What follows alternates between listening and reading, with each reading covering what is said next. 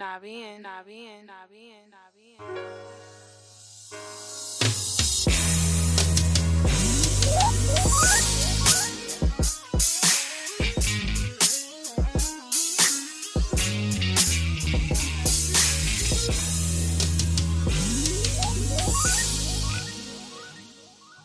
listen to my dad talk. Welcome to Tone Deaf, a conversation podcast. Here we are, episode 29. Going to talk about a couple things today. First, I want to hit on some of the Oscar noise, how some films have been performing over the last couple weeks. And, of course, I've got to end this with Batman. And this will most likely be a spoiler-written Batman review. I will let you know before I get to that point. I'm going to do a soft review first, and then I'm not going to get too deep, but it is probably going to be deeper than you would want if this is a movie you plan on seeing. So I'll let you know. Before I start getting into that, I just want to talk about I don't want to get too much into the plot lines and specific events so much as I do want to just talk about what I think some of the themes of this movie are. So I'm going to be referencing certain scenes in order to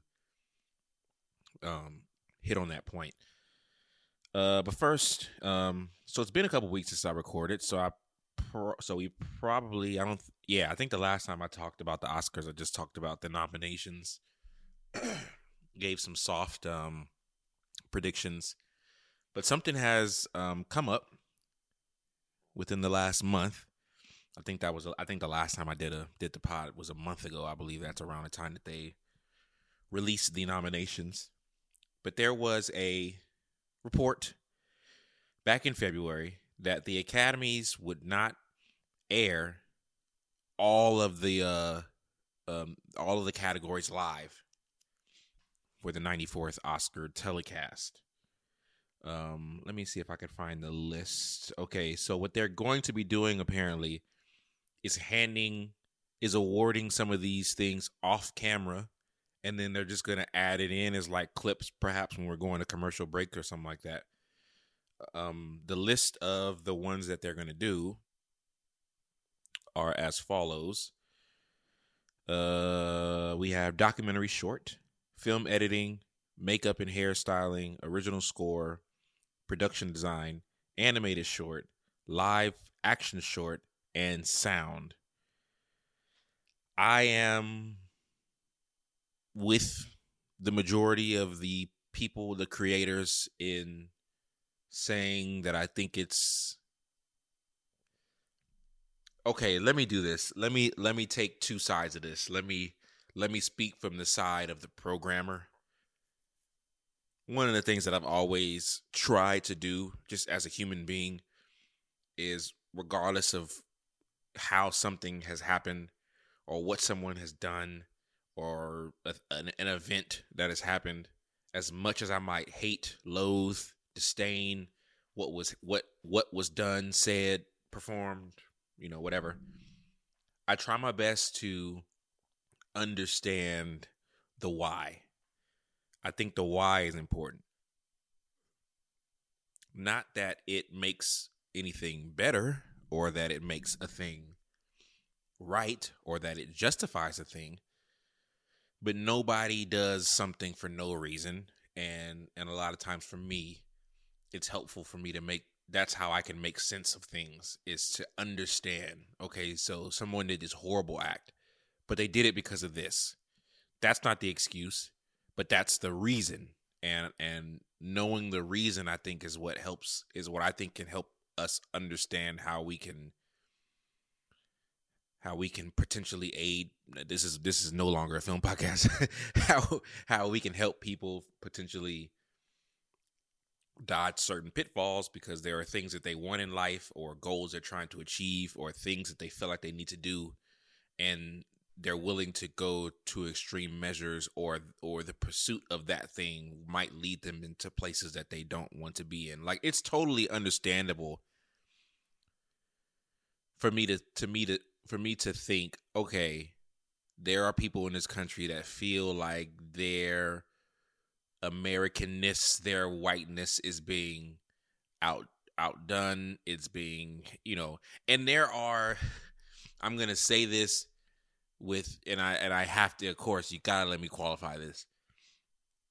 There's a validity to the aspect that a lot of middle America, a lot of those factory jobs, those heartland jobs are being taken. Everything's being sent overseas. Everything is being, you have, like, you go to a grocery store and now instead of seeing people working the cash register, now you see machines. So there's this idea that quote normal everyday American is being forgotten, and those things are being given, those jobs are being given to people who aren't here. Those opportunities are being taken away, and those are actually factual, valid things. We outsource a lot of jobs to other countries, and there are people in this country that say, "Why can't we have those factories here? I know you want the cheaper option, but imagine if you set up your factories here and sourced things here, and stuff like that." So I understand that. So the person who feels like they are a disenfranchised white American takes on to that fact, and they use that fact to funnel their purpose. This has been a political science, political statement. But anyways, there are people. So you have the people who run the Oscars, but then also you have the people who air the Oscars. I really should have this up, but I want to say it's ABC. I think it's ABC. And yes, it's ABC. So I believe it was one of the producers of the Oscars. His name is Chris Miller. One of the things he said, like the Oscars is like a Super Bowl for film nerds, and that's true. This is when we get to celebrate a year in film. Like this is that time in which we get to, people are introduced to more films during this time, because maybe there are some films, like, people aren't going out looking for documentary shorts. So this is the first time that they're going to be introduced to certain things that they would have never seen before. The problem is that unlike the NFL, they can't go to ABC and say, "Look, see," like the NFL can charge whatever price they want, because for their Super Bowl, that's when the most people watch. So they can say, "We're going to have more viewers than we had all season at our big game." So with all of the pre-stuff, with all of the halftime stuff, with all of the delays, they can say, "We are going to have a 5-hour program." And whoever puts that on, it's just going to be, okay, whatever you want. You want 8 hours, you can have it. Because they know they're going to get 8 hours of top-level viewership. So what happens is every time that there's an Oscar, this is the behind the scenes, every time there's a show in general, there's generally some type of meeting or some type of report done between the producers of the show and the network to say, especially when it's live TV, to say, this is when you had the most viewers. This is when people tailed out, blah, blah, blah, blah.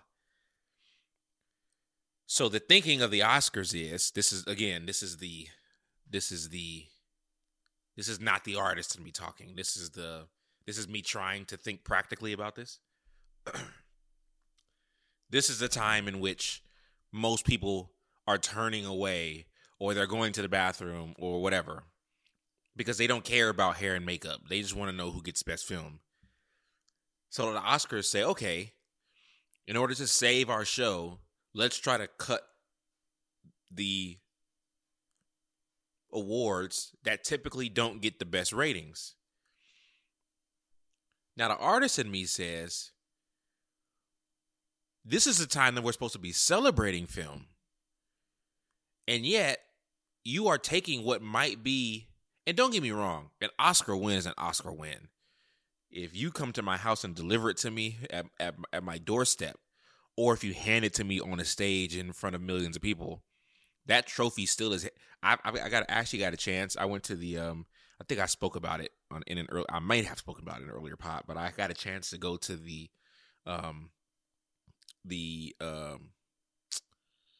Academy Museum in LA. And there was a cool feature that you had to pay for, but it was pretty cool. You got to go into a room, and there was like a camera set up in front of you and kind of like a fake audience in front of you, and you got to pretend like you were celebrating holding an award. Like it was going to be like a quick 10-second, thing of you holding an award on the stage, and they're kind of projecting stuff around you to make it seem like you're actually on the stage. And they have a replica trophy of the award. That is a heavy trophy. Like I'm not exaggerating when I'm saying that's about 10-15 pounds. Like it's hefty. So that trophy still, pun intended, holds weight regardless of when you get it. But there is still a euphoric feeling. I imagine there's a euphoric feeling of not just getting the award, not even just winning the award, but just having your name mentioned in the same room as your peers, in the same room of people who do what you want to do, some of your idols. Like I can imagine being nominated for a Best Director nomination. And like, how would I feel if I'm nominated, but also nominated with me is Spike Lee, Quentin Tarantino, Martin Scorsese? Like, what the like? Like, I don't even care if I win. The fact that my name is in the same list as, like, I don't want to use the word hero because that's not the way I necessarily feel about filmmakers. But since I can't think of a better term, I'll use that. Like, my name is listed with my heroes. And as they list the nominees and they pan to those guys, I am in that clip.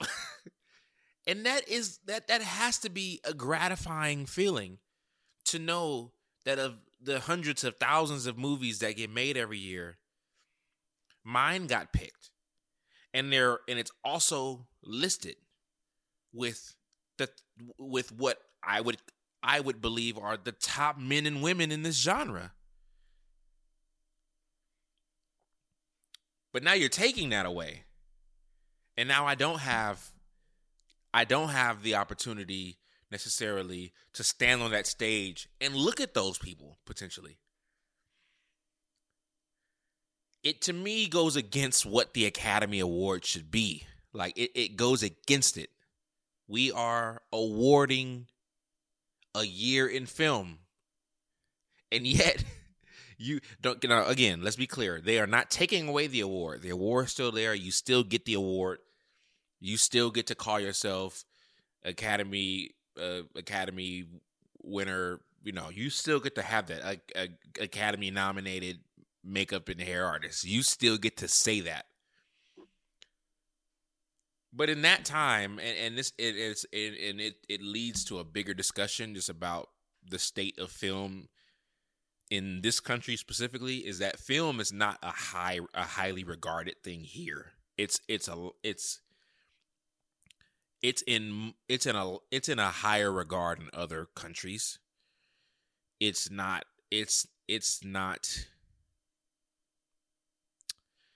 There are countries that hold filmmaking to the height that we would hold like Broadway plays.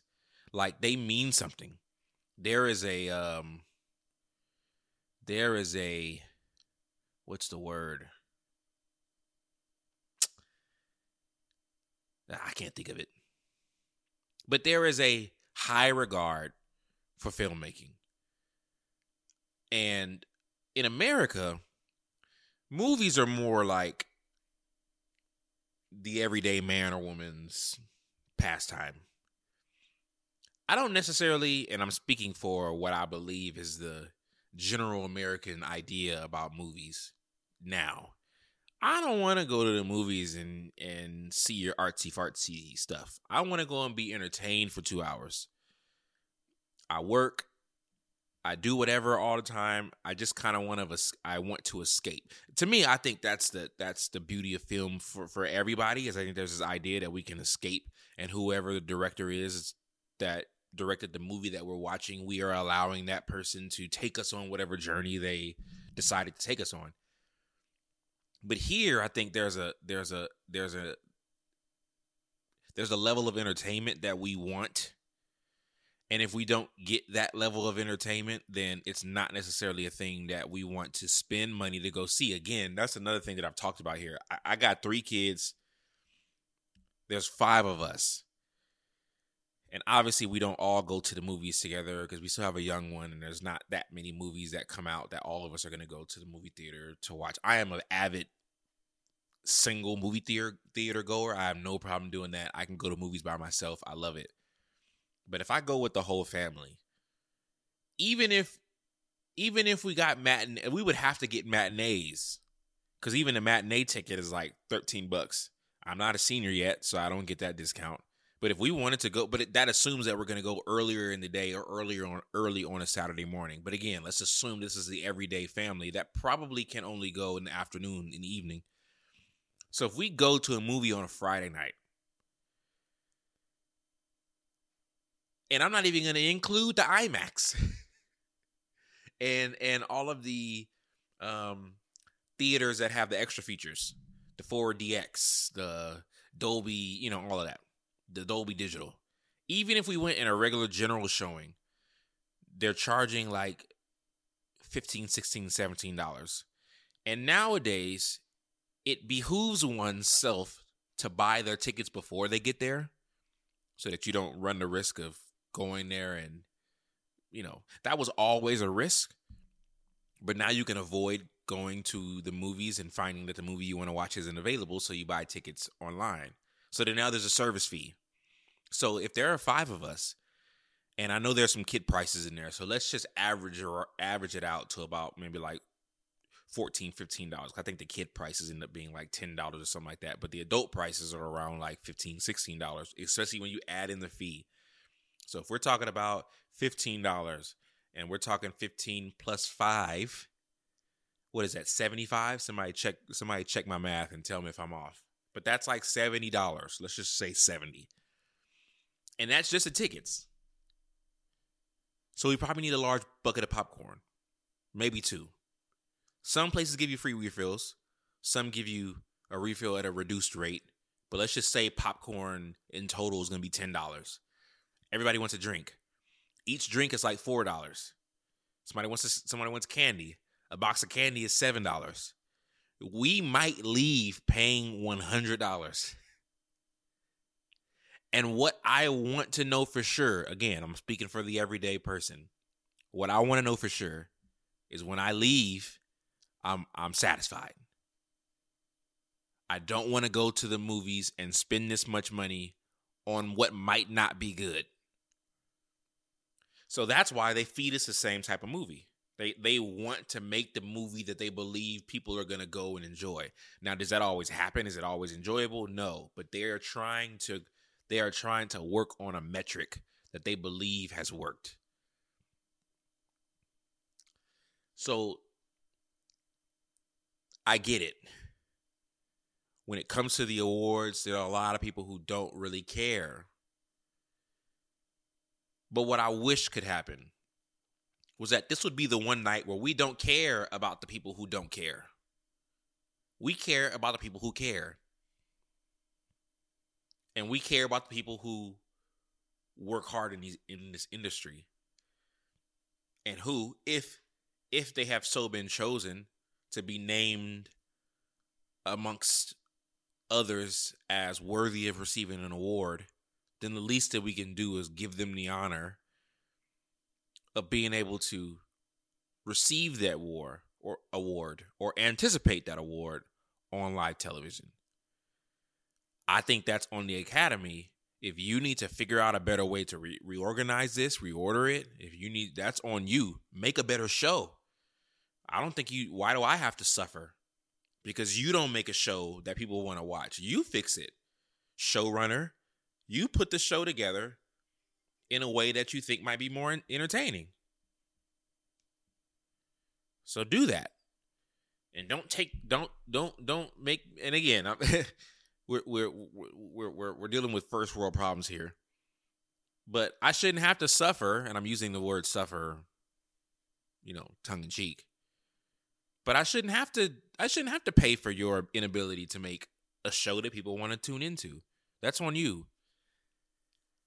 So I totally understand the frustrations of those who are a part of those awards.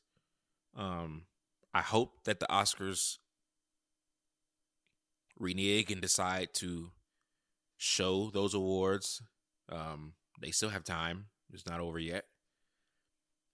But that's my position on this. I think that they deserve the right to be recognized live with the people, with everybody else, with the rest of their peers. Okay, so speaking of movies and what people watched, there was a report. This is talking about home rentals and what they were registering. And there was a report that Scream got more their home rental price, or their home rental total, what they were able to amass, was more than what West Side Story got. And West Side Story is directed by Steven Spielberg. So we're also in this interesting spot where a few of the movies that are nominated for Best Film were not movies that did very well in the theater. So how does that shake what type of movies get greenlit? That's kind of an interesting thing to see. But the funny thing is that the guy that directed West Side Story is partly responsible for this. Now, don't get me wrong. He makes great movies. But what's been happening lately is it's easy to rail on superhero movies and saying that they ruined cinema, blah, blah, blah, blah, blah. But it was Spielberg who created the original blockbuster. The idea that a movie can be an event, that was him. And it started back in 1970. I believe that's when Jaws came out. He did that. And all of his fantastically directed movies. Again, let me not say that there is a lack of quality there. But whether it was going to see Indiana Jones, whether it was going to see Jaws, whether it was going to see Jurassic Park, E.T., Close Encounters, all of these big movies that he made, Saving Private Ryan, they were event movies.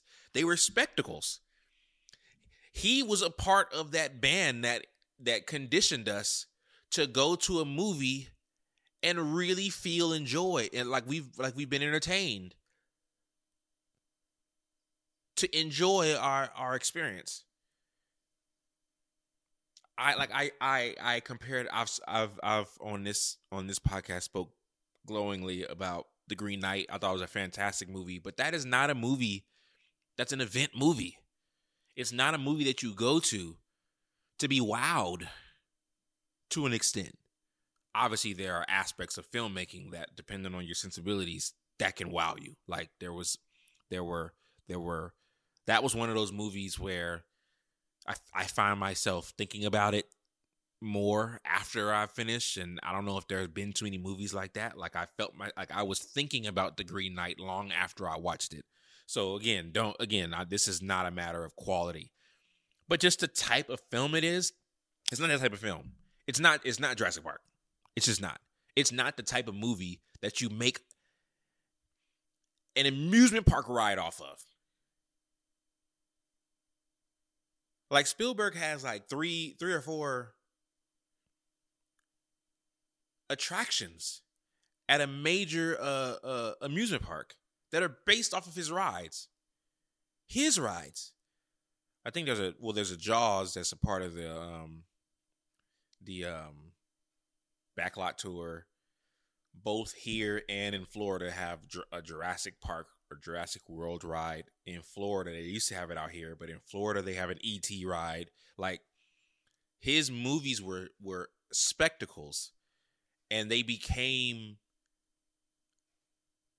sellable because they had certain characters, they had certain themes that could be made into merchandise. And he did that. But that's what we want now. And again, I'm speaking we as the average person. That's what they want now. They want the spectacle.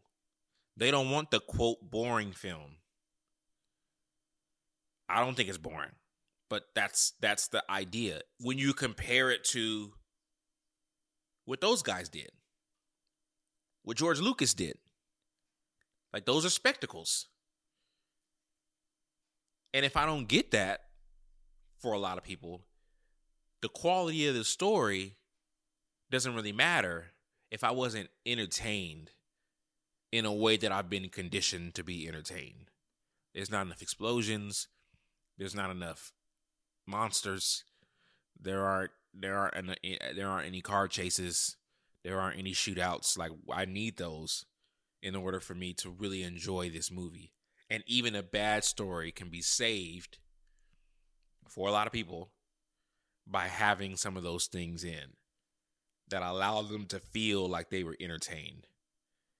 And I think the trick is, and we're going to get into this when I talk about Batman, the trick is to find a balance. And this is where the onus is both on the director but also on the studio to not be lazy, but to find the way to do both if possible. I mean, that's the only way I can see right now to kind of like circumvent that, is how do you make the enjoyable film that is still the auteur film? And that's going to be the hard part. But again, I don't think that you should have to make a spectacle film if you don't want to. If your film isn't meant to be that, it shouldn't be meant to be that. But it should be given the same amount of attention that it always, that any other movie should. But unfortunately, that's not the way that the world works. So I am torn between this concept of artistry and practicality. Like, how do you balance the both? If in fact your goal is to not just be a director, but a successful one, you're going to have to make movies that succeed in the box office in order for that to happen, not just succeed in the critics. Now, again, if that's what you care about, if that's all you're seeking for, then there's that too, because there are a lot of directors and movies that have critical praise, that are celebrated within the film industry, that didn't have high box office numbers. I mean, that's how Tarantino got started. He was making the indie film that did not blow up in the, at the theater. But all of the people at the festivals, all of those cinephiles, they all loved it because it scratched a certain itch that they felt they weren't getting from a typical movie. So here's to seeing how the movies change, but also here's to seeing how the programming changes, to seeing how the companies change their model potentially in order to, maybe give space for those types of movies. I think with the advent of streaming, as much as its rise might mean the fall of the theater, it means the rise of the increased eyes on certain things that people would have never. Because I know a lot of people who will watch a movie on streaming that they would not have paid to go watch at a theater, and yes, financially that doesn't make a lot of people happy, but that's potentially a way to get eyes on your project, is if it's presented in that way. So yeah, we'll see how this thing goes. I feel like over the last five or so years, streaming has been evolving rapidly, literally year by year. There's some new wrinkle, some new development, some new streaming platform. And on one end, I'm excited because now I have access to so many different movies that I would not have had before. I get to watch some of the classic movies I love. But on the flip, it's like, why would I pay for a movie now? If you're just gonna give it to me to stream, I don't really need to own it. It's funny. Rest in peace to my uncle. I had an uncle who passed away a couple years back, but he was really into 3D movies, 3D Blu-ray movies. So he had Blu-ray players in every room, 3D Blu-ray players in every room. Every room had 3D TVs. All he did was bought 3Ds. Nephew, you got to come to the house, man. I got Lion King on 3D. Like, it was like he enjoyed it so much.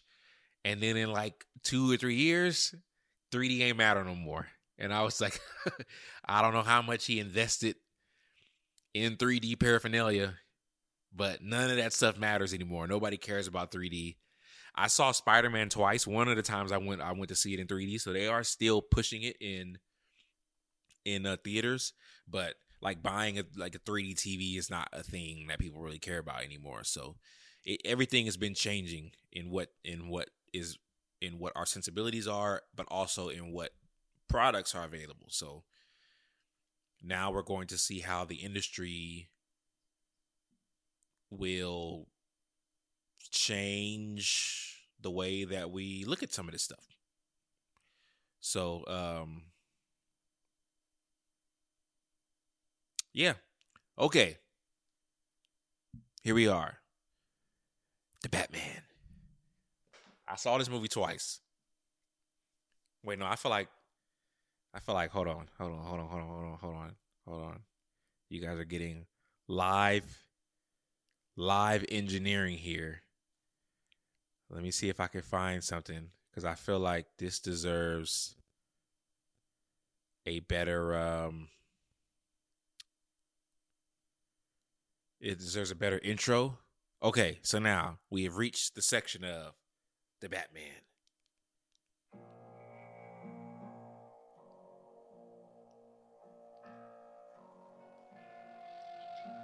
Take it in, ladies and gentlemen.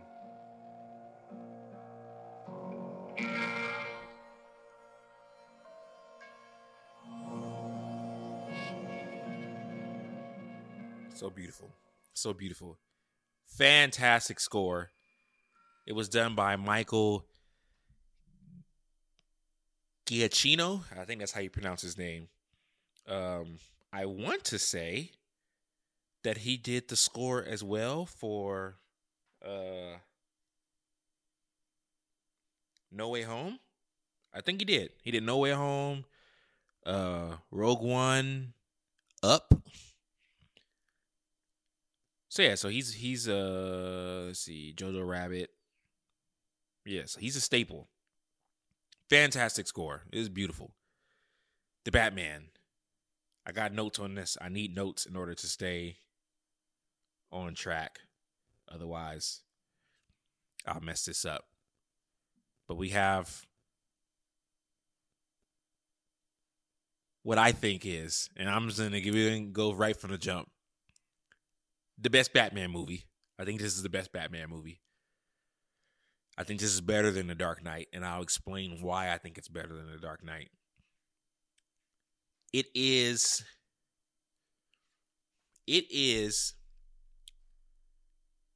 the truest, most grounded Batman movie. Here's what I mean. Okay, so you have The Dark Knight, and you have this Joker character. Who is he? Where does he live? Does he eat? Where does he change his clothes? Like, who is he? He almost seems like he's like a mystic character.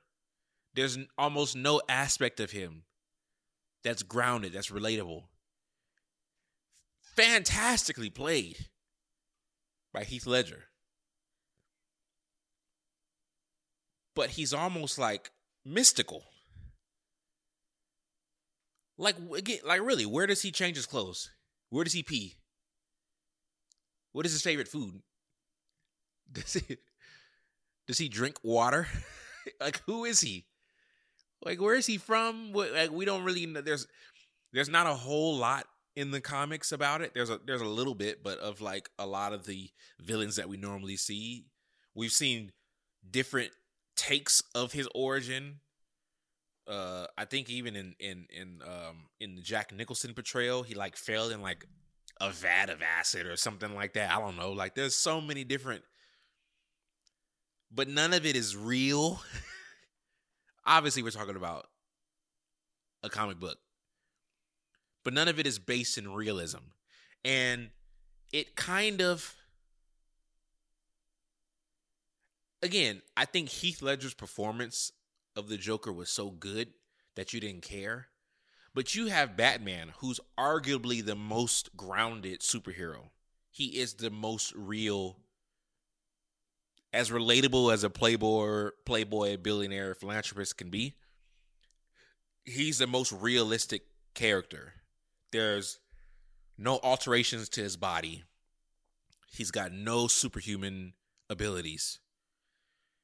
He's just a smart guy with money and a grudge.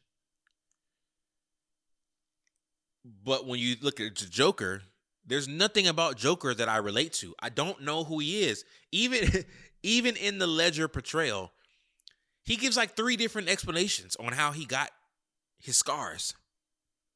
So like, who is he? What this movie did was it created the most grounded superhero movie we've ever seen. Everything about it is grounded. There's only one thing that felt like it, like kind of not grounded, and I'll get to that later. But for the most part, this is the most grounded, real Batman movie. I'm going to get into a little bit later, but like even the character of the Riddler, a regular guy, motivated by regular things. Very, very prevalent, by the way. I almost want to ask the question, like, for those of you who have seen the movie, and this is not a spoiler spot yet. I'm not giving anything away yet, but like the Riddler felt like a guy that would have stormed the Capitol. Like he felt like the guy that would have had the tiki torch. Like he was the guy, and I'll get into why as I get to that point. But everything, all of the characters felt like normal people. Selena Kyle's character, she was just a regular cat burglar. Nothing, she wasn't a person who was killed and revived by cats. Just a regular woman with some pliable and gymnast-like skills. The Penguin is just a second-rate drug dealer. Falcone, just a drug dealer. Like, not Falcone, Falcone. Just a drug dealer. Gordon, just a police, just a guy, he's a cop. Like everything, everyone is grounded. Everyone is like, you can totally, people like this probably. This is like, the Joker is such a ridiculous character. There's nothing about the Joker that's even practical, and so what he does, though menacing as it relates to the storyline, has very little relatability to the actual world.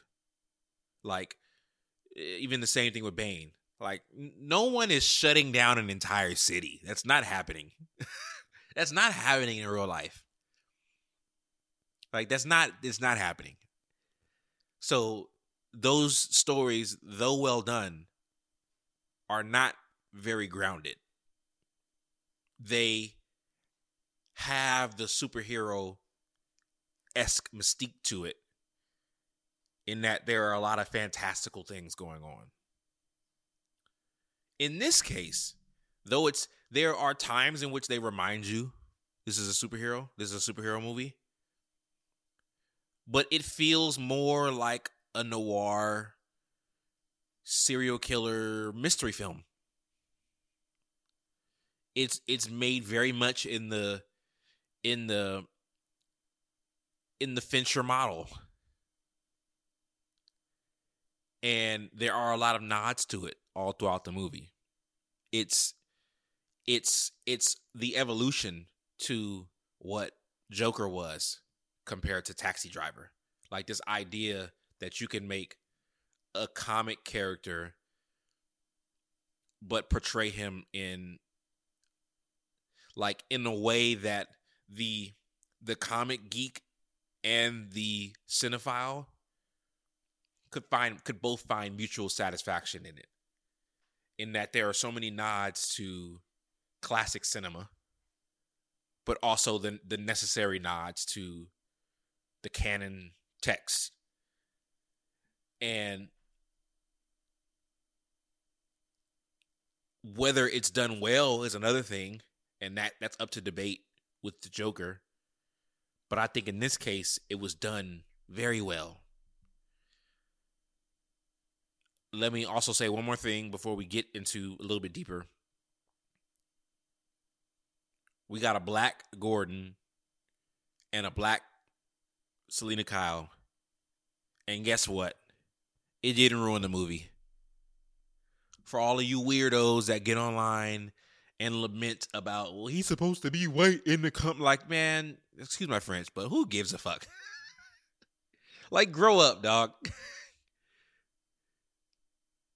Like, we're talking about fictional characters in superhero worlds, and you're mad that they're not, like, this is not like we're not casting for George Washington. These are not real people. These are not real characters.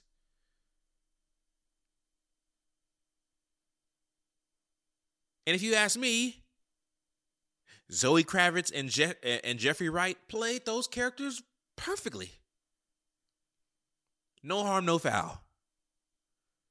A lot of hoopla about nothing. But so is much of the stuff that comes out of that section of the population. A lot of hoopla, mostly about nothing. Okay. So if you have not watched it yet, I suggest you hit pause, come back to this episode after you've watched it. Again, I'm not going that deep. I won't even really spend that much time on it, but I am going to I'm going to be giving away certain plot points, and I don't want to ruin your experience. So go ahead and here you can check out now, and I'll give you a little bit more while we wait.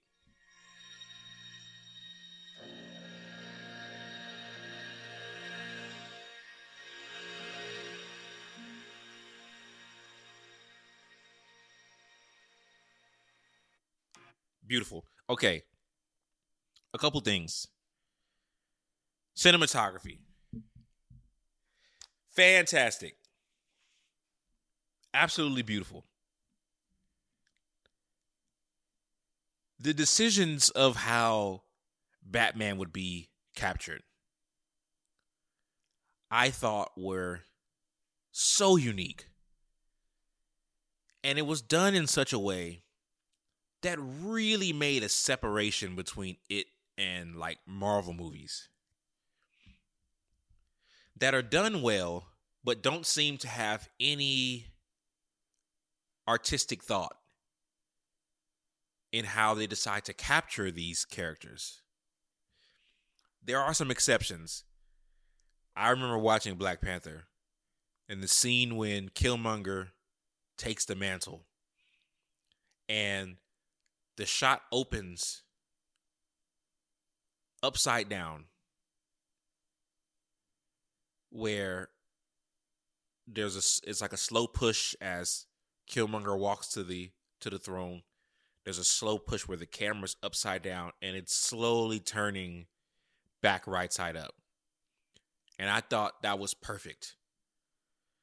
I had not heard anything. I don't know officially from Ryan or any of them about what the thoughts are, but it felt like here is a time in which the country is literally upside down. Like the king has just been, so they thought, murdered, thrown off of a waterfall. So many things are happening. There's so much unease. We don't know what's going on. Everything is literally upside down. No one has their bearings right now. So here's a shot of things literally upside down, because that's exactly what he's done to this nation. He's flipped it on its head. And I thought it was a fantastic choice to portray him taking the mantle in that way. But what we usually get is we usually only get that in spots. In most of the Marvel movies, we get it in spots. We get a part here and there that felt like somebody thought, "Ooh, let's do it this way," instead of okay, we got a lot of stuff to film. Let's shoot this. Let's shoot that. Let's shoot that, and make sure we just cover every angle. Every shot in this movie felt like it was on purpose. Every angle, every way it was lit.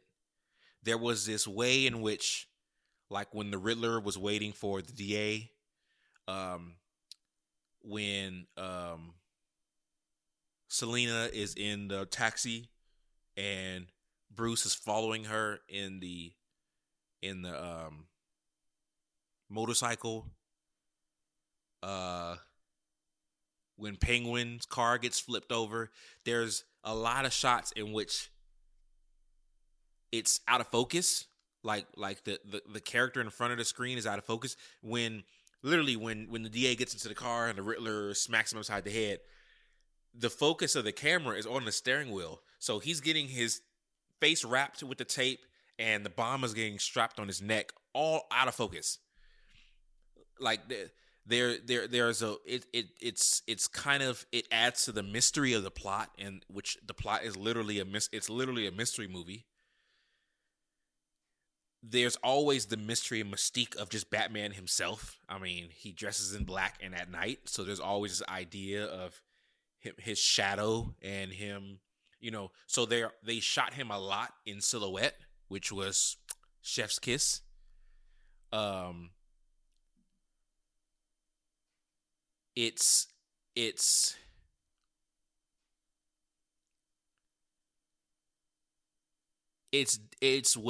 It is done very well, and it is the most auteur superhero movie I think there has ever been. It felt like, and I believe this was confirmed, they let Matt do whatever he want. Like whatever he want. If you come on to a Marvel movie, it's your set. But you are coming in to what is already an active storyline. And what you do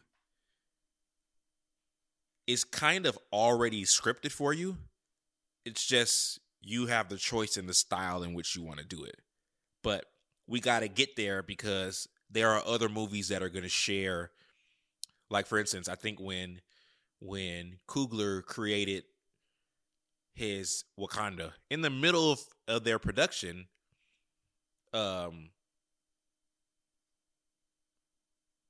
they already had to get a glimpse of what Wakanda was for Infinity Wars, because they had to go to Wakanda there too. So before his movie was even made, there was already a cooperative effort going on. So what you do is not in a vacuum. You can't just do whatever you want there. You gotta play their game in order to play yours. And that's just, overall, us as the people, we get a better storyline. But that's where the artistry, I think, suffers, is that you can't do too much because what you do has to fit in with what's already going on. So even the different movies, none of them feel like they're out of place. They all feel like they all go together. That's because they have to be created with the same moods and tones in mind, because you're having the same characters reappear in different movies. In this case, it felt like he could do whatever he wanted. So for those of you who don't know, a big chunk of this is kind of taken from the Year One Batman comic. Literally, this is the start of Year Two in the movie. We find that out because he's like, at this point, he has a diary in which he's writing out all of his he's got these contacts that have like face recognizing software in them, their cameras, and literally when he goes home at night, he kind of goes over the footage to see what he saw. Like, he's still very new. He's not even called the Batman yet. He's calling himself Vengeance. Like, there's a scene at in like a train station where these guys who are inspired by the Joker character are about to knock this guy out. Like, they walk around and record themselves on film, just sleeping guys. So they're about to do it. He comes in, beating him up, boom, boom, boom. Who are you? I'm Vengeance. Like, that's what he says, because he hasn't even started to call himself the Batman yet. The only person who calls him the Batman is the Riddler. But so he's not even Batman yet. Very early, very, very rough. Doesn't have that much tech. He's still rich, but he doesn't have that much tech. He's got a little bit of a setup, but nothing is like over the top. So he's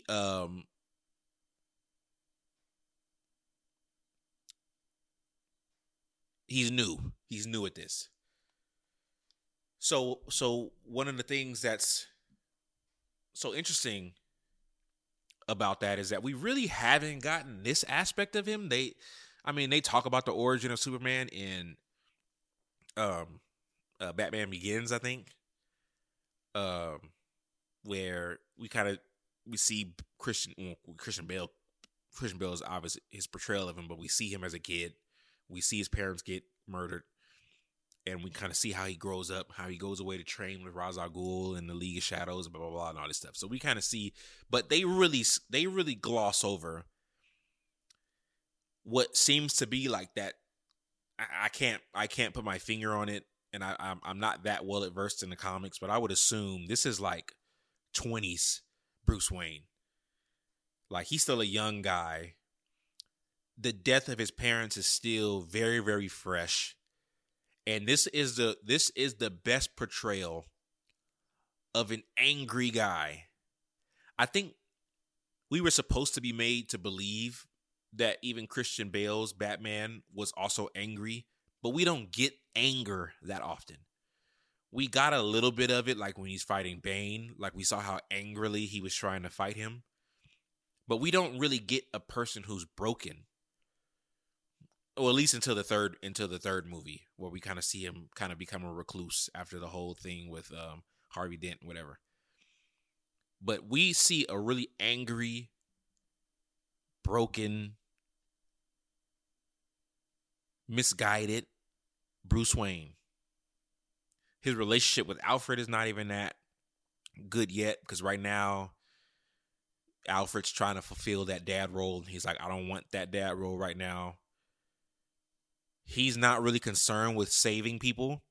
He's just trying to find out who killed his dad still. So he's using Vengeance, the Batman, to do that. He's not doing it to try to save people. He's just trying to find out. He's trying to take down the people that he thinks might be responsible for who killed his dad. So that's where he is. Alongside him, you have the Riddler.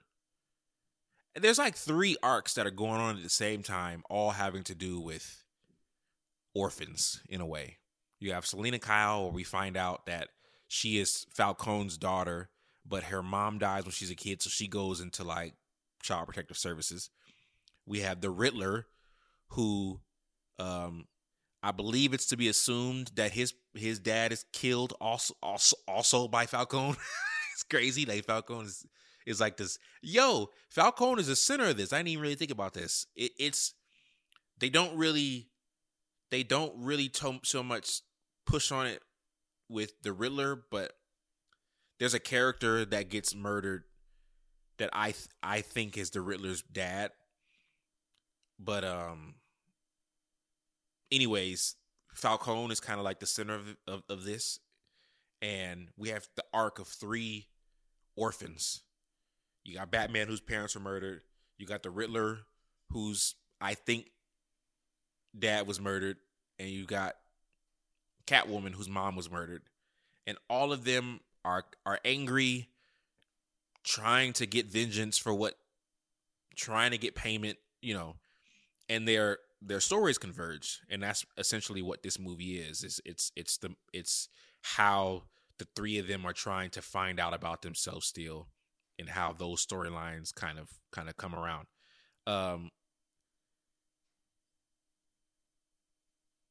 This movie, again, like I said, it's the most grounded. This movie really, really pushes on the idea that Batman creates his own villains. Because literally throughout the entire story, the Riddler is killing people. He's trying to. There's like this whole rebuilding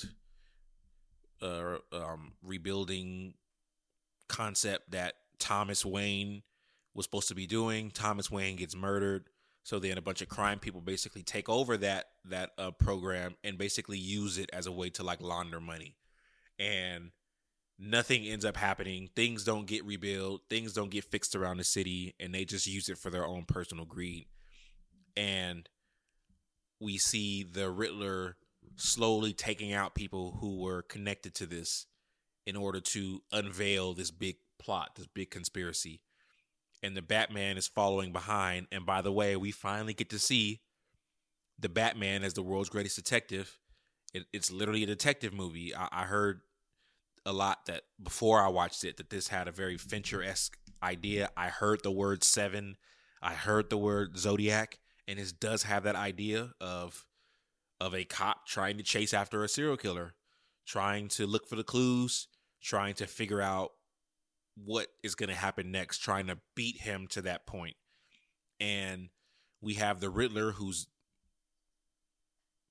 committing various murders while also leaving letters to Batman, giving clues, because the Riddler is using Batman to help himself out, because there's an aspect, and he actually speaks about it later, where he's like, I'm not a physical guy, so I can't get some of these people out. You can.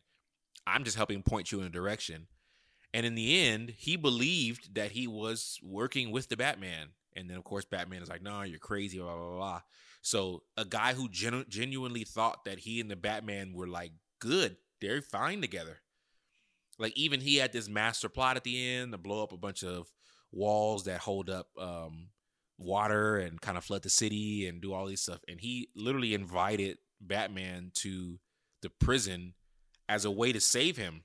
Like, stay here and let's watch it all burn, and then we can hop out when it's done. So he really kind of, Batman saw him as a bad guy. He saw the Batman as a partner.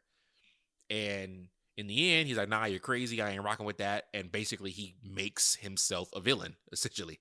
A guy who was not doing anything to him.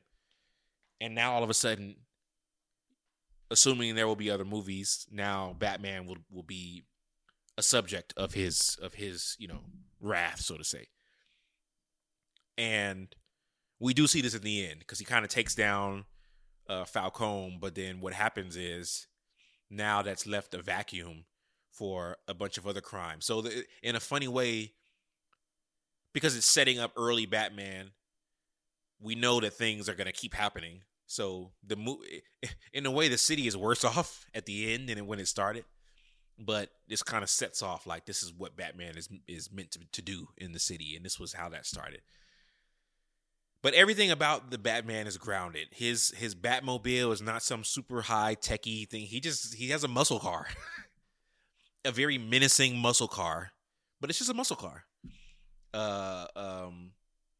Even his tech, the most advanced thing he has was like these wings that he was able to glide off of a cliff with. That's really it.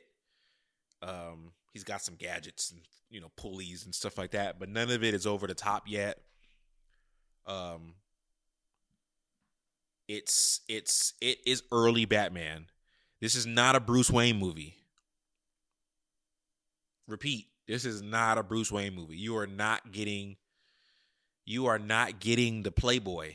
You are not getting the billionaire. Even in Ben Affleck's portrayal of Batman, where he was angry and all this stuff, you still got the feeling that this is a guy who's used to high society, that can dress well, that could, This Bruce Wayne doesn't care about any of that.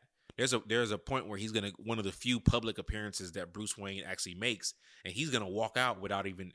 he has a shirt with cuffs, and he's gonna walk out without cufflinks because he doesn't care. He doesn't care about his parents, his family's wealth, his family name. All he cares about is vengeance. So we're not getting the suave guy. We are getting a broken. He used the word Robert Pattinson. He used Kurt Cobain. He was like, that was a person that he was, and you get very Kurt Cobain, hair bangs covering the eye. Like, he is a very broken guy at that point. He does not know what he's supposed to be doing. Well, he believes he knows what he's supposed to be doing, but he is not the superhero yet. He's just an angry rich guy trying to get back at the people who killed his parents. And you get that with this, I think, the most. It has, to me, the scariest and most realistic showdown, I think, of any of the recent superhero movies.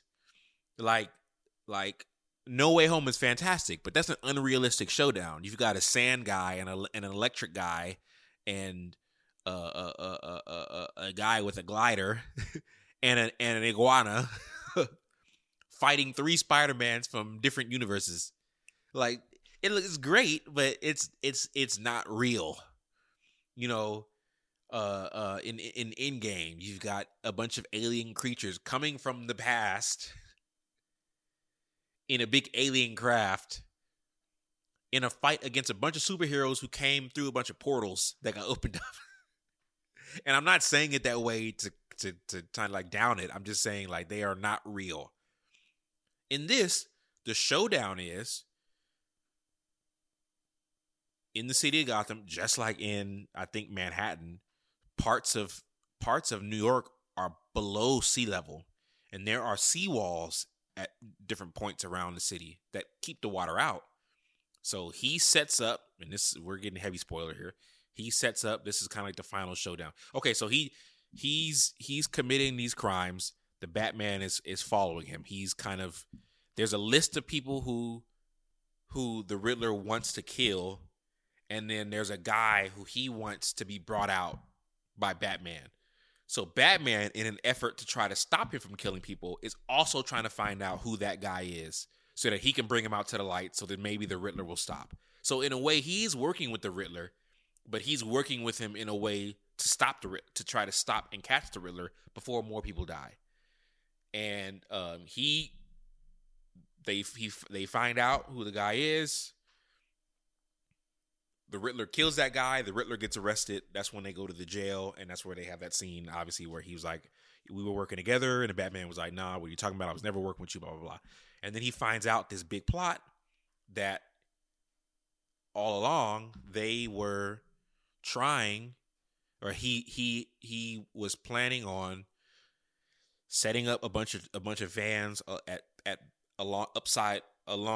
against various parts of the seawall, blowing those up, flooding the city. Everybody in the city who's not caught up by the flood is going to scramble to Gotham Square Garden. I love that they don't shy away from the fact that we all know that Gotham is New York. So they go to Gotham Square Garden, which is basically Madison Square Garden. And there were a bunch of people on a live stream that there's a scene earlier in the movie where Bruce Wayne is going to the memorial of one of the people that the Riddler kills. And there are people outside with signs, with the Riddler sign, showing that these are people who believe. We kind of saw elements of that in the Joker, where there were people who were wearing the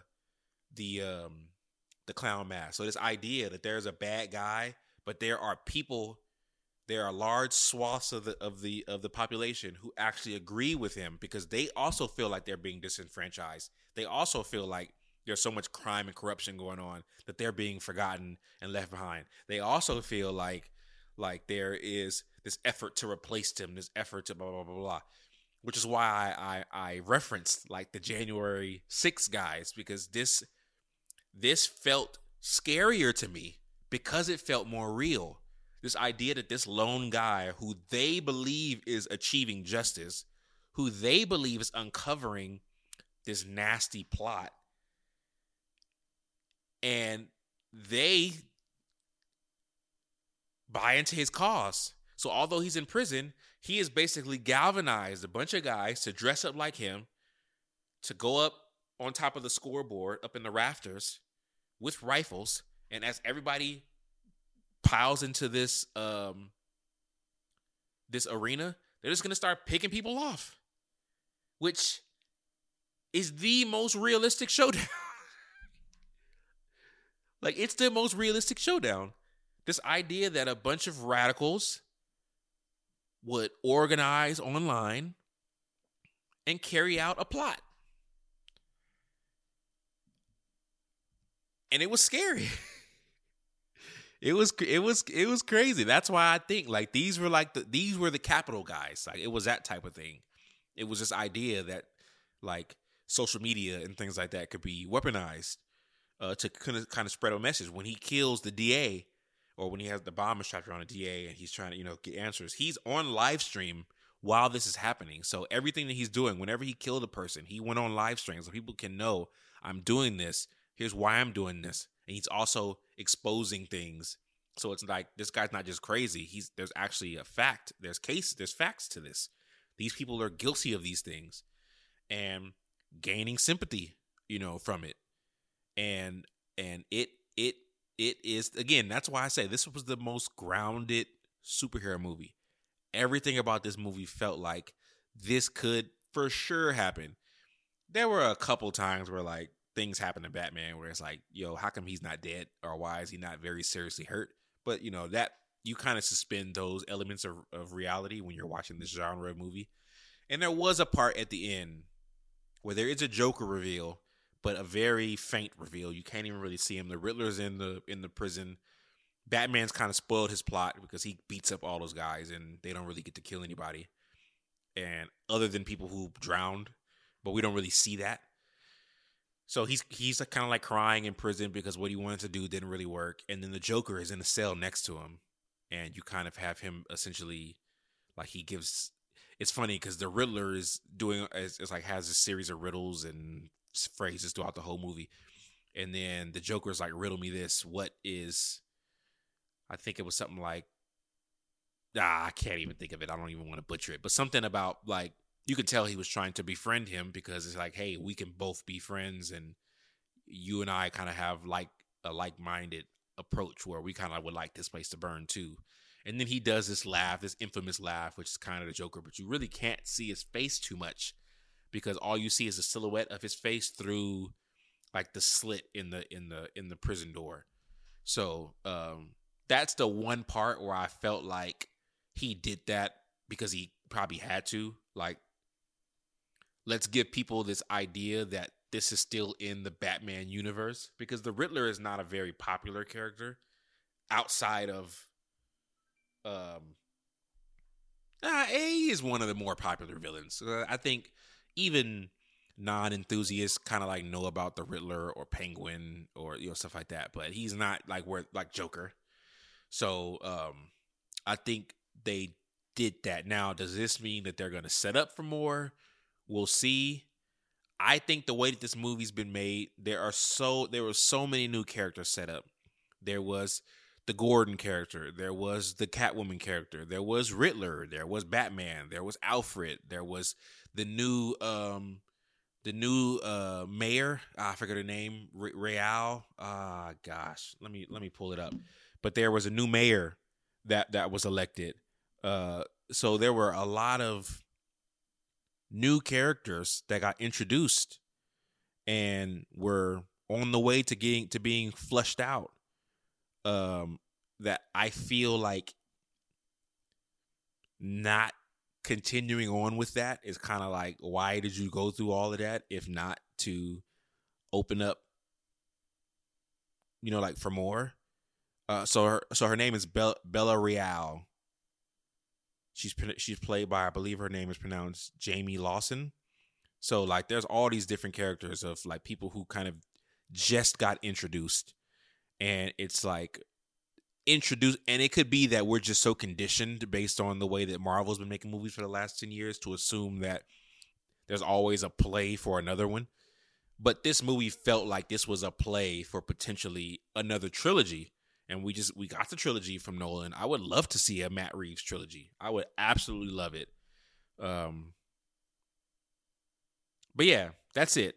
I'm not going too much deeper. Didn't want to do too many spoilers. I didn't even want to really get that much into the plot. I'm still working out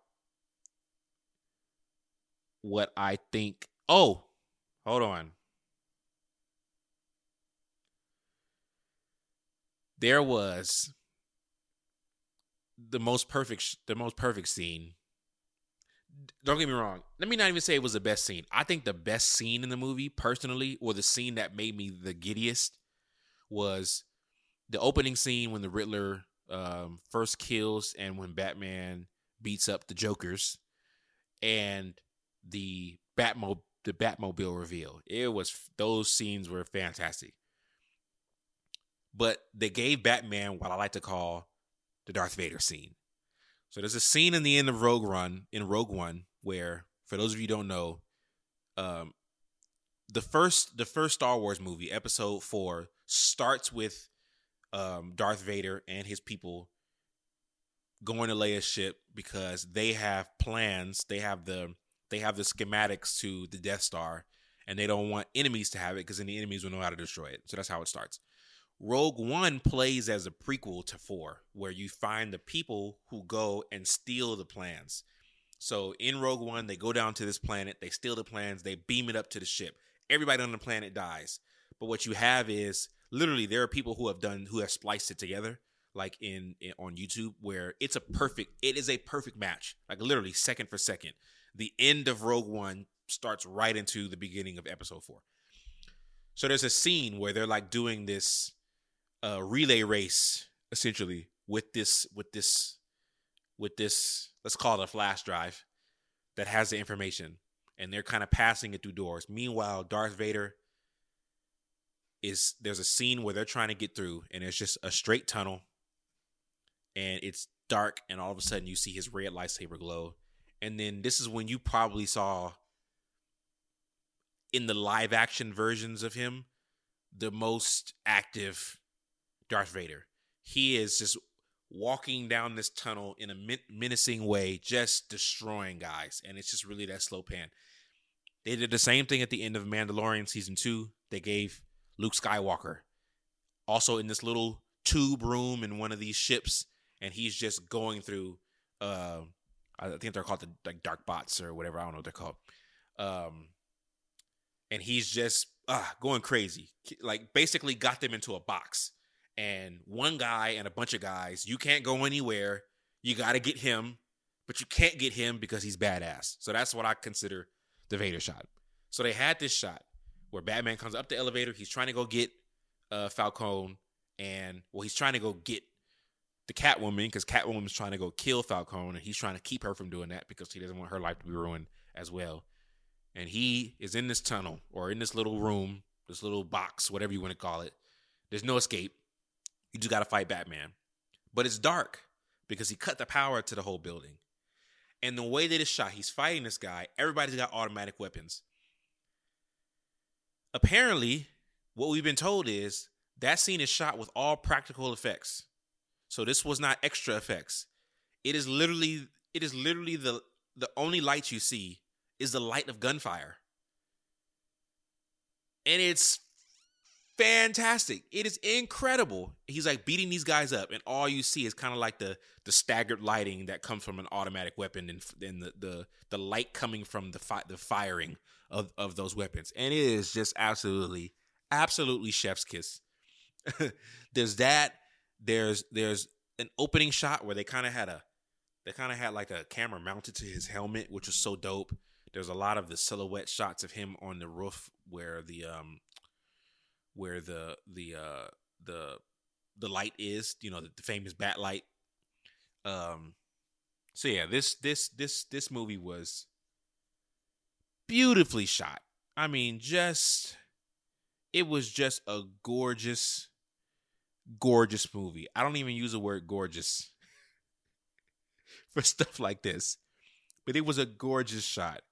Greg Fraser, that was the director of photography. Just beautiful, beautifully shot movie. So yes, it is the most cinematic superhero movie. It is the movie that I would love to hear Scorsese's take on. I would love to hear him call this an amusement park. It is fantastic. And it is, I hope, the catalyst for more thought-provoking ways to tell a story, to capture a story of like beloved comic book anime characters. Instead of giving it like this flat kind of washed view, let's really get artsy with this. Let's take a well-known IP, but if we're going to adapt that to a film, let's still not lose out on the elements of filmmaking. We thought Nolan did that the best, and at that point, that was the best that we have seen as far as like this felt like cinema watching that movie. It didn't feel like it's a superhero movie. It felt like, yeah, even from the score, from the types of shots to all of that stuff, it felt fantastic. This took it to another level. This was another notch. So kudos to Matt Reeves. I've been talking for way too long. Yeah, go watch it. You gotta go watch it. It's in theaters right now. It's 2 hours and 56 minutes long. It is 10 minutes shorter than Endgame. So if you're able to sit through Endgame, you can sit through this. I will say this though. Okay, so there's 3 types of movies. You have movies that are short, but they didn't feel that short. You have movies that are long, but they felt really too long. And then you have movies that feel like their runtime, but they're not bad. And that's what I would say for this one is. It feels like 3 hours, but there aren't too many slow spots. Like there aren't too many spots where it's like, all right, they could have ended this movie 30 minutes ago. There are a couple points where I thought they were going to end the movie, but they introduced another thing that was like, okay, all right, I'm bought in. We can go 15 minutes longer if you need to. You know, and they could have kept going, honestly. But yeah, you got to go watch it. It's in theaters now. So yeah, here's to more artsy superhero movies. My name is Antonio. I'm out.